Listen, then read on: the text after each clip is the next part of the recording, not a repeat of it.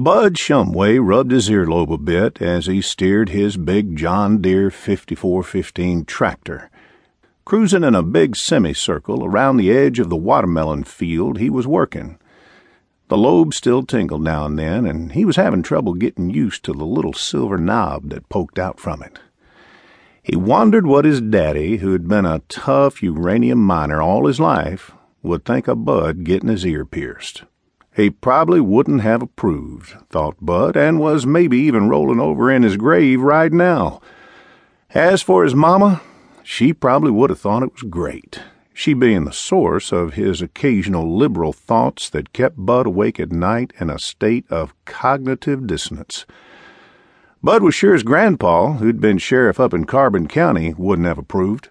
In fact, Bud himself had been sheriff here in Emery County not so long ago, and he knew this act would save him from ever being considered for that office again.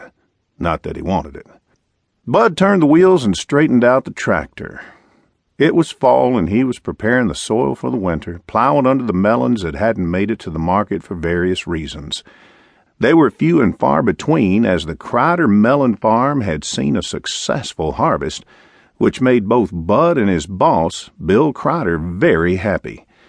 It was the first season for them both, Crider just recently deciding to add farming to his list of accomplishments, which included being a well-known mystery writer. Now Bud's ear was starting to itch a bit.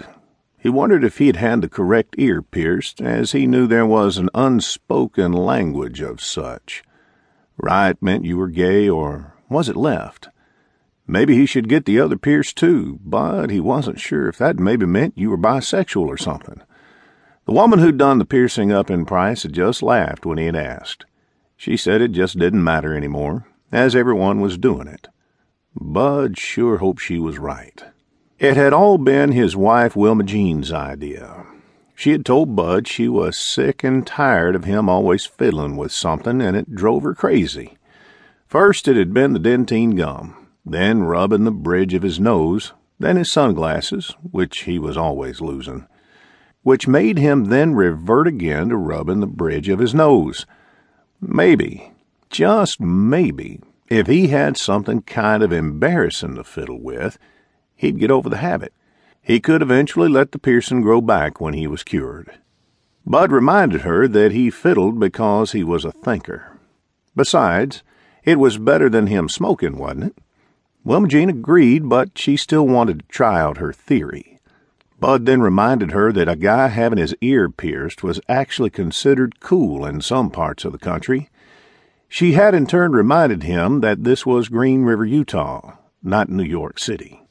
In the end, Bud had complied, even if against his better senses, letting Wilma Jean drive him the 65 miles to Price, to the nearest beauty salon, which was embarrassing enough in itself to enter. He was surprised to see a couple of guys getting haircuts, and wondered what happened to the good old barbershop days. Since Wilma Jean always cut his hair, he was obviously out of touch. And now, sure enough, as he thought about all this, Bud was now starting to fiddle with the ear post, or whatever the heck the thing was called. He had put his foot down when the beautician had wanted to put a nice big silver hoop in his ear. He told her it might interfere with his farming. For some reason, this had elicited a big smile on her part, as well as from the two guys getting their hair cut. Bud had kind of slinked out, leaving Wilma Jean to pay the bill. Bud stopped the tractor to take out the alcohol and cotton he was supposed to use when the lobe started itching, but just then his cell phone rang. He looked at the caller ID, but didn't recognize the number. He could tell from the prefix, however, that it was someone down in his old hometown of Radium. He wondered how his old law enforcement buddies down there would take his new fashion statement. He thought of his old friend, Humboldt Hum Stocks, who was sheriff there. Maybe word on Bud's progressiveness had gotten out, and they wanted him to come be under sheriff, he mused.